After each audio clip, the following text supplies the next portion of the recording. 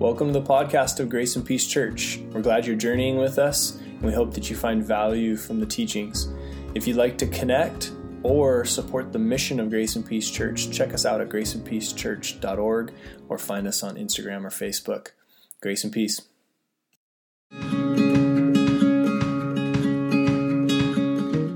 Well, Happy New Year, everyone. Excited to be into 2022. Can't believe it's already 2022. It's unreal. But we are stepping back into our series, the sermon series that we did before Advent started.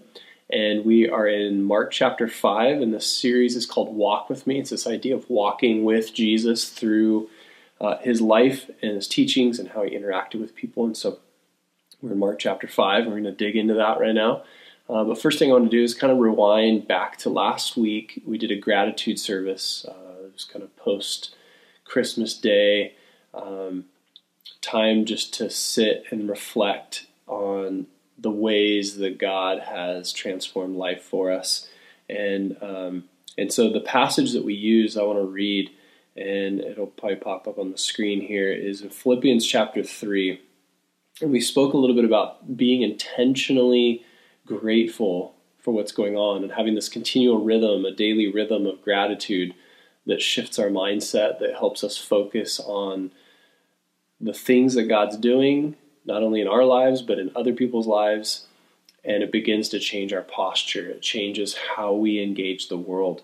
And so Paul does a beautiful job of setting this up for us. And says, not that I have already obtained all this or have already arrived at my goal, but I press on to take hold of that for which Christ Jesus took hold of me.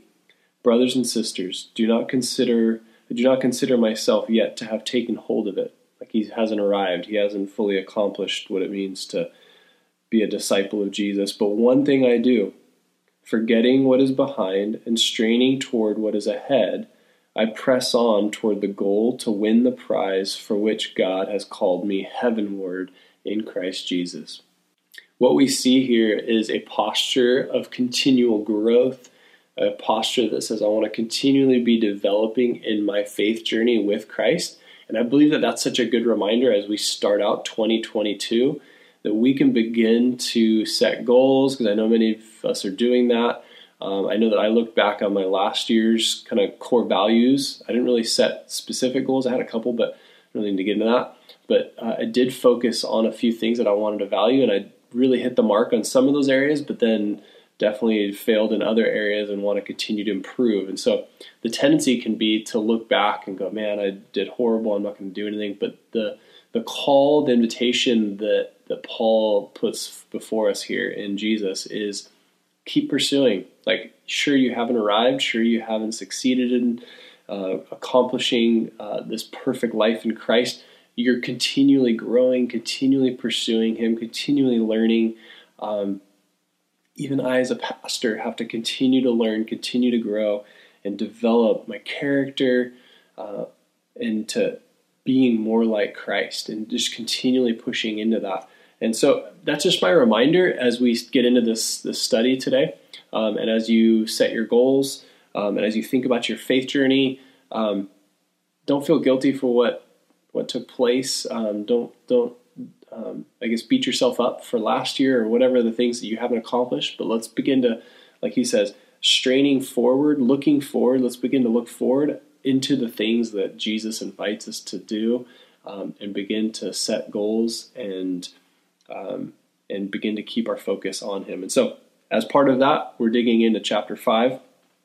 And there's this beautiful story here that's going to unfold here about a rescue. And so we're gonna press on forward. So if you have your Bibles, or if you want to just follow along, it'll be on the screen for you to check out. But if you want to break out some notes, there's a digital bulletin at graceandpeacechurch.org that you can track along. They'll have the notes in there and some links to some resources that I'll drop as I teach through this passage.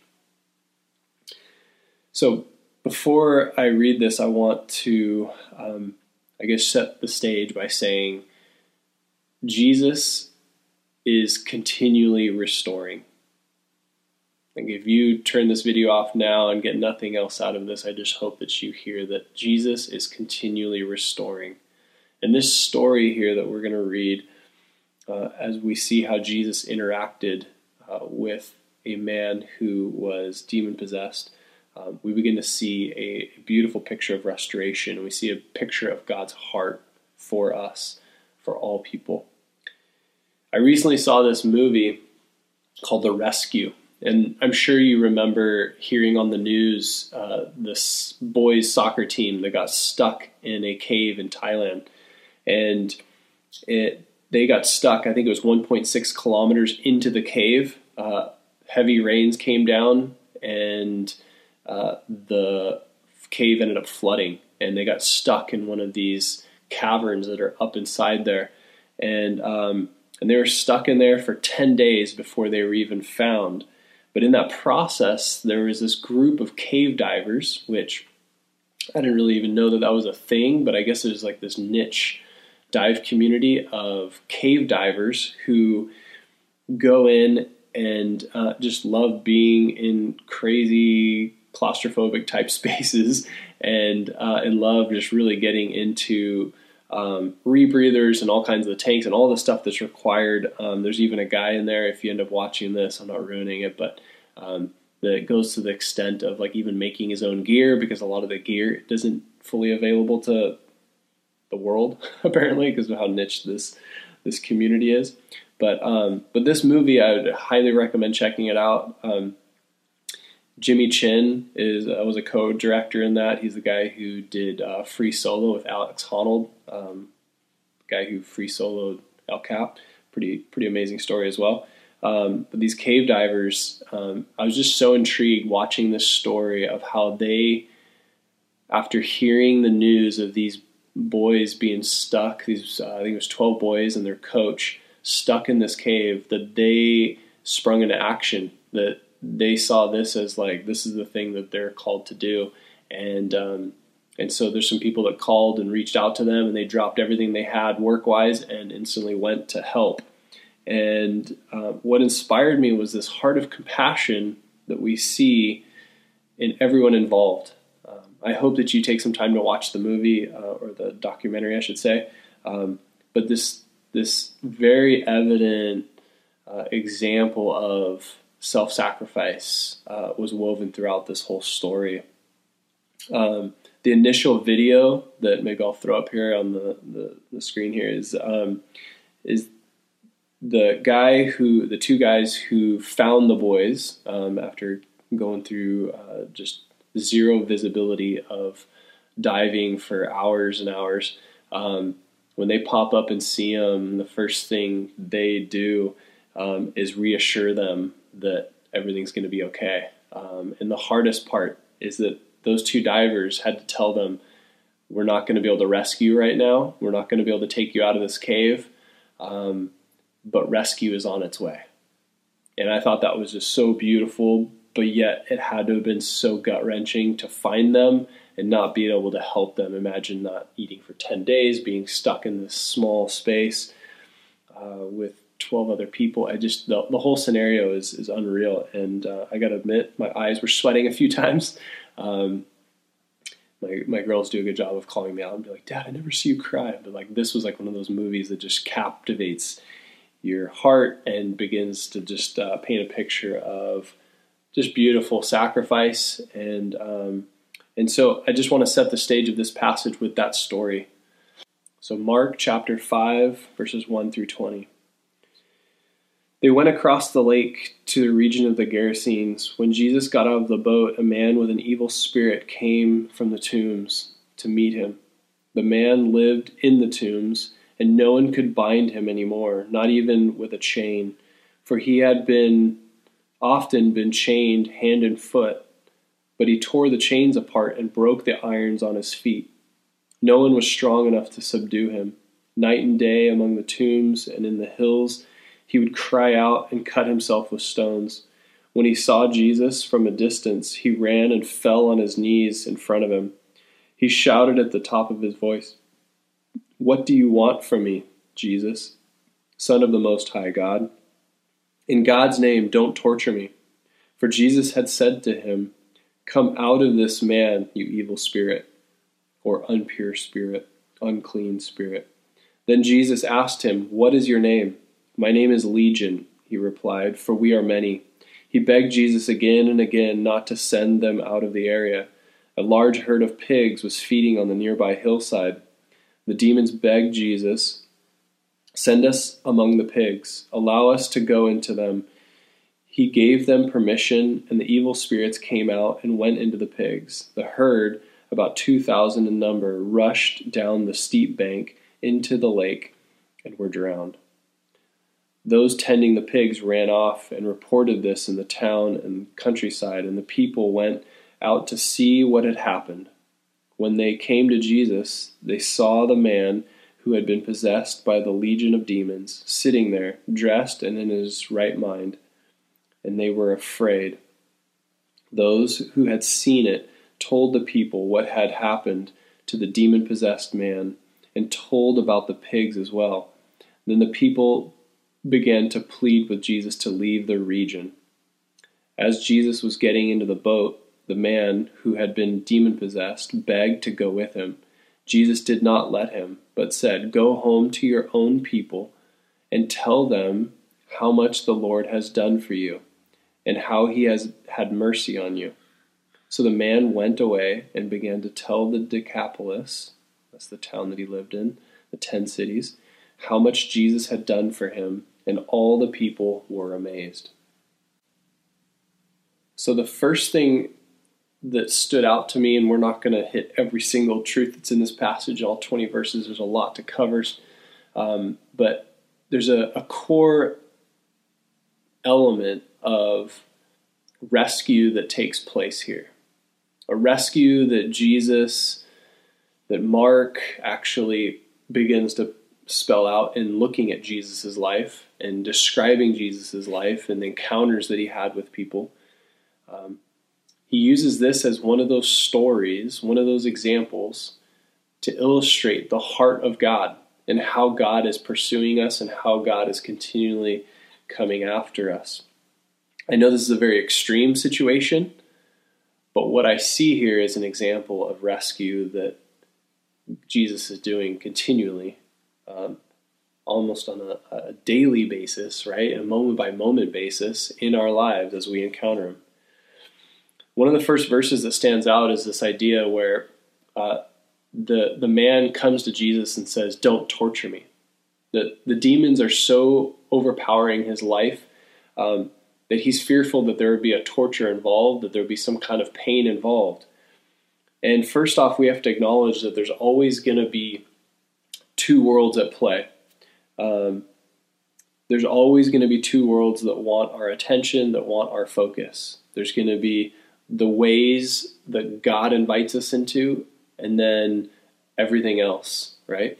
Those could be neutral things, or they could be very obviously evil things. And I would argue that even the neutral things at times can step in and rob us of really experiencing true joy, and can be confused with the good that is in Jesus.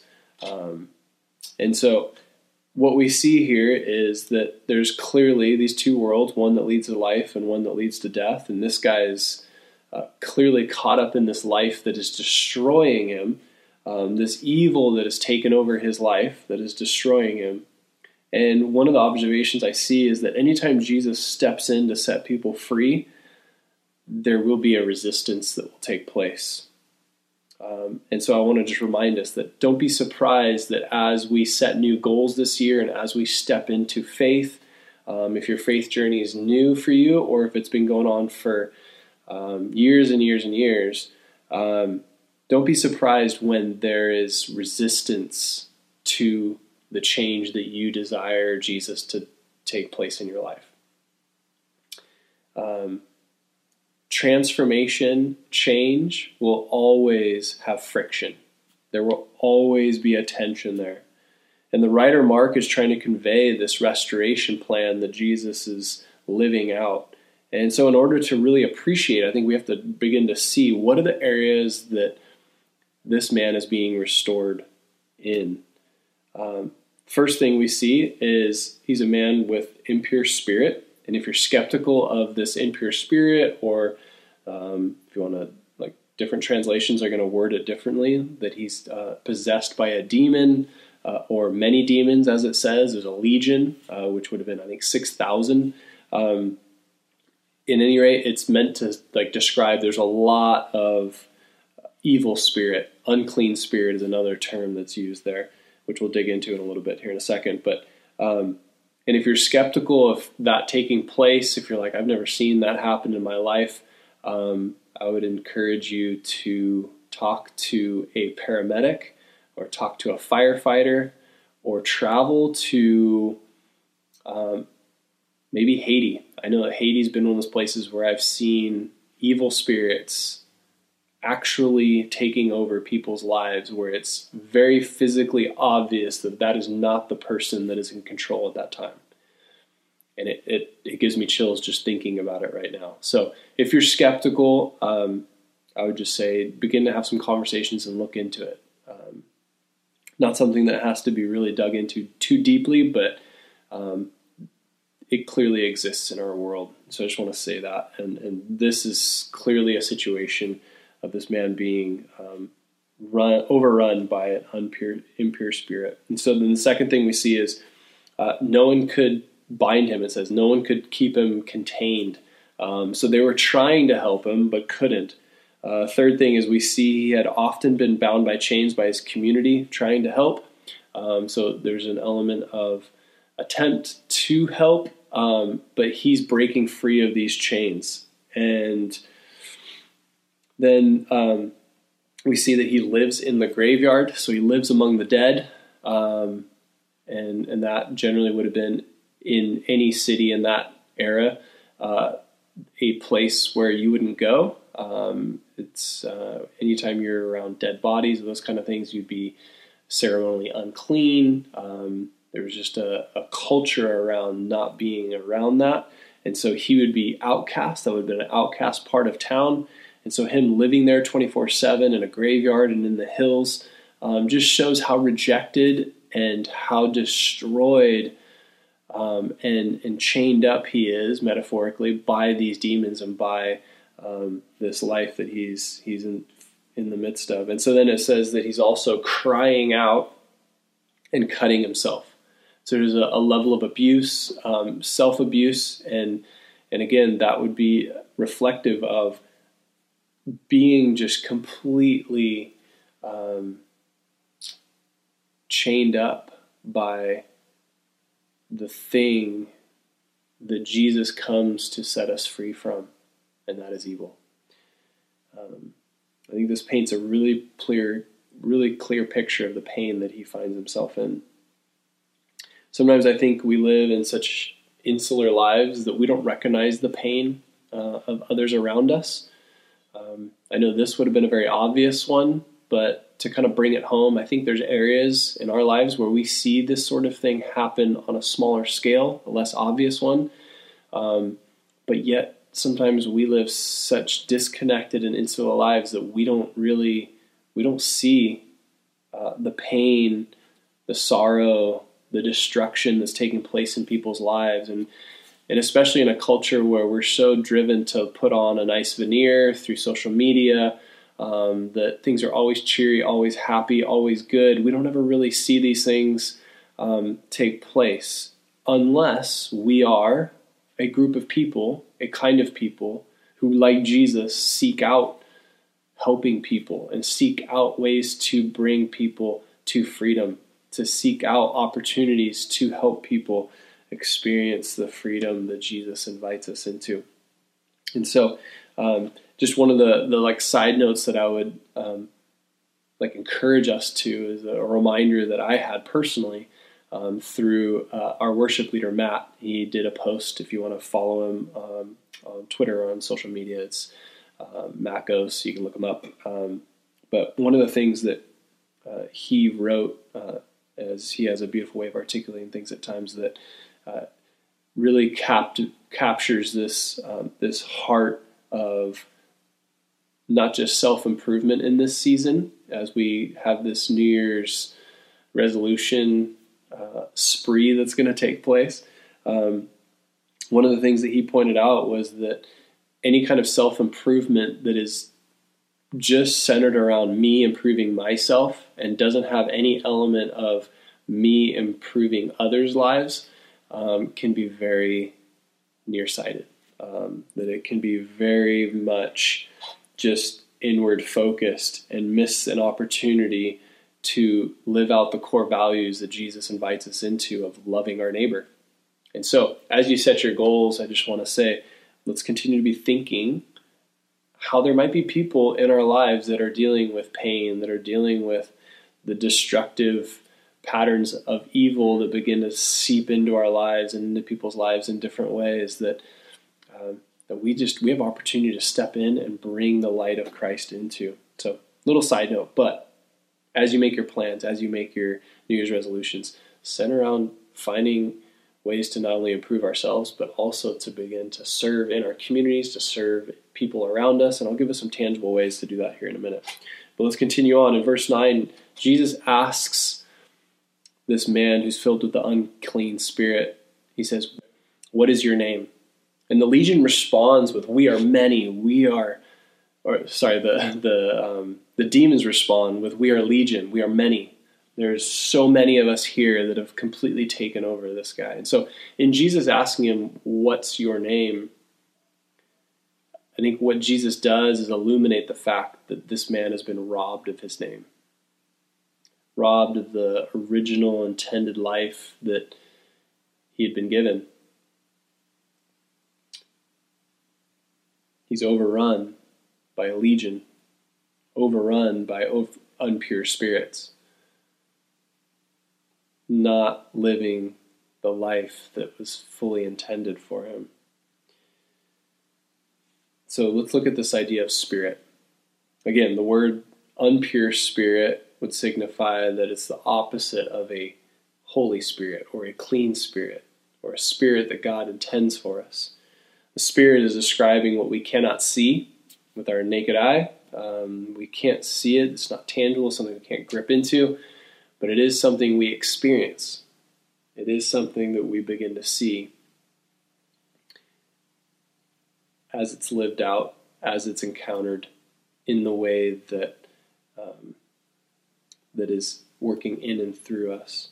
Pneuma in the Greek is the word breath or wind. Paul often describes this contrast of spirit being flesh or spirit, and that flesh is kind of the worldly, physical things that we experience, and then spirit being something that is greater, more powerful, less tangible in a way that we see here, but is more something that has to do with the soul, something that is inside of us, and something that is all around that is not so physical. The Old Testament uses this Hebrew word, ruach.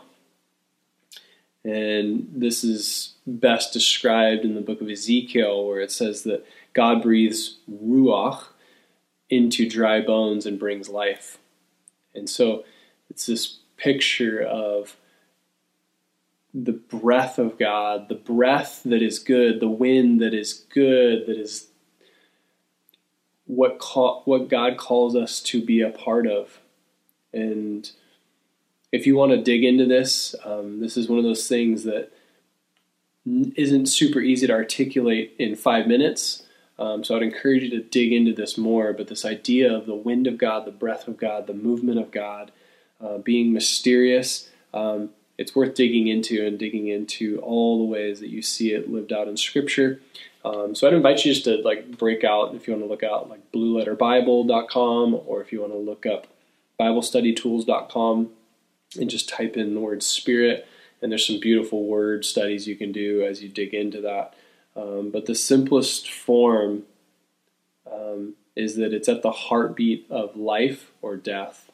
There's this contrast that the Spirit of God and the intention of God, the will of God is for life, and the intention and the spirit of this unclean spirit is for death, destruction, decay, chains, pain, suffering, sorrow that we begin to see lived out in this man's life. And this contrast begins to show us this restoring work that Jesus is doing. today's passage, again, it reorients us back to the restorative work that Jesus is continually doing, that he wants to bring life and life to the full, that the Spirit that he invites us into transforms life. And that's why I used that story earlier of the rescue that took place, that there was a spirit that I believe those cave divers, not even fully aware of at times, there's a spirit of truth that they stepped into. There's a spirit of love that they recognized needed to take place, of self-sacrifice, dropping their jobs, their whatever material needs at that time, there's whatever concerns, just to go and help others. That there was a spirit of loving humanity, loving people. And that self-sacrifice is what Jesus invites us into. And the film isn't a Christian film, but what you see there is a spirit, the pneuma, the breath of God at work. And you begin to see that there is an element of faith. I don't want to give it all away as you watch it, but there's an element of questioning faith and what that role is in our lives, in giving us hope and giving us a desire to persevere, a purpose to continue to chase after.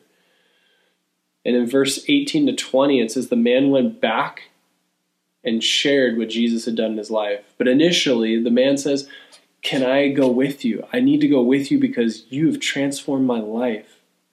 And that's such a beautiful picture of worship, that when we see what Jesus has done, we want to continually be with him. We want to continue to journey with him. And not that that stops, but what Jesus says is, now that you've encountered this, go back and share it with your people, your town, the people that you hang out with, the people that you know really well. And so this restorative work doesn't just stop with him, it continues on. Because what we see there is that there's a lot of onlookers that were fearful, concerned, not unsure, they just weren't sure what's going on.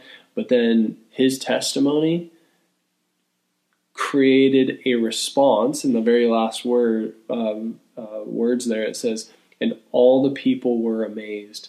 That there was an awe and wonder at what Jesus had done to restore this man's life.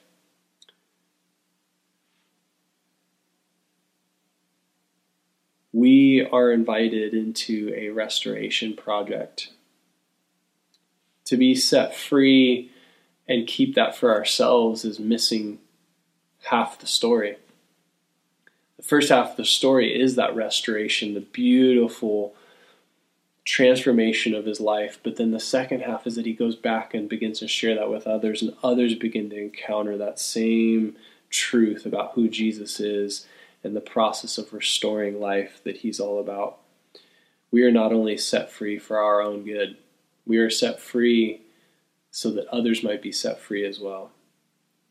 Going back to that movie, the 13 boys that were stuck in that cave in Thailand required very trained cave divers. And these cave divers, as I mentioned earlier, were super unique. There's such a small, tight community. There's a very small amount of them in this world that travel around and find these caves and go dive through them. They're so specialized and so unique, and I find that interesting because even one of the guys at one point describes how he's turning on a CNC machine his own kind of parts and stuff for his tanks because they're not really made for the general population. And so what we see is just these guys that are super into their hobby and then discover that their hobby, the thing that they're so passionate about, can now help set some people free and help bring freedom to people. I thought that was just so beautiful. And I loved watching in that film their awareness in that process of this niche hobby that we have has now saved lives. And I believe that all of us have niche hobbies, places that God's called us to that can bring restoration, that can allow us to step in and be a voice for restoration, for that love of Christ to bring in begin to step in and bring freedom. The town tried to step in and help this guy, but it didn't work out. I think that's an interesting element that they've tried to chain him up. They tried using tactics that just didn't work. I believe the tactic that Jesus invites us into is recognizing that we've been set free, watching that transform our lives as the Holy Spirit moves in and rids us of addictions, rids us of dependency on finances, dependency on thinking that health is going to be with us forever, dependency on ourselves ultimately. And we recognize that we are dependent on Jesus, that He's the one that gives us this way of life that is beautiful, that is good, is life-giving. And we begin to center life around that. It transforms everything.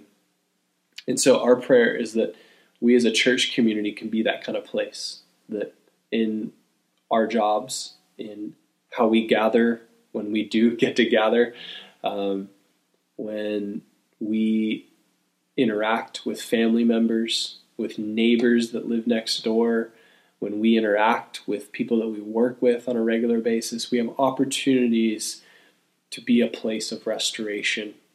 And this church doesn't exist in these walls. I'm here at in the church at the building, but it's not contained to this building. It's contained by nothing.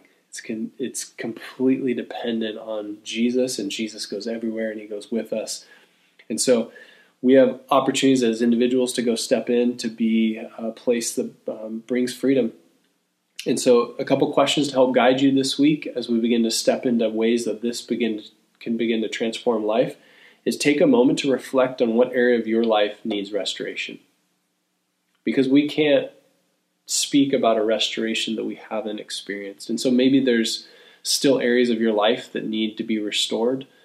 Maybe there's things that happened this last year that need restoration, relationships that need restoration, identity in who you are and understanding that you are loved, deeply loved and cared for by Jesus. Maybe there's a restoration that needs to happen there, a restoration of our mind, the voice that we listen to, that we continually hear. Maybe that needs to be restored. Write down, take some moments to be silent, to listen. What are the areas that you need restoration? And then bring those to Jesus. He wants to begin to set you free from those things. And then the second part is, what's the area that God's called you to go and share, to return to begin to step into, the same way these hobbyists, the same way that this man went back into his town? What are the areas you need to go back into and share life with others, share Jesus with others, talk about the restoration, begin to set people free? The Holy Spirit does all the work, but He wants to use us. He wants to work through us. And so grace and peace to you as you step into these opportunities, and I pray that you experience that freedom. If you have any questions, again, reach out to us, graceandpeacechurch.org. There's a connect card on there, a digital connect card. We'd love to connect with you. If you need prayer for anything, there's a spot for prayer requests, comments, questions. Dig into it. We're here. Grace and peace. Rejoice in knowing that we never walk alone. Know the grace and peace of Christ walking beside us, guiding and protecting us.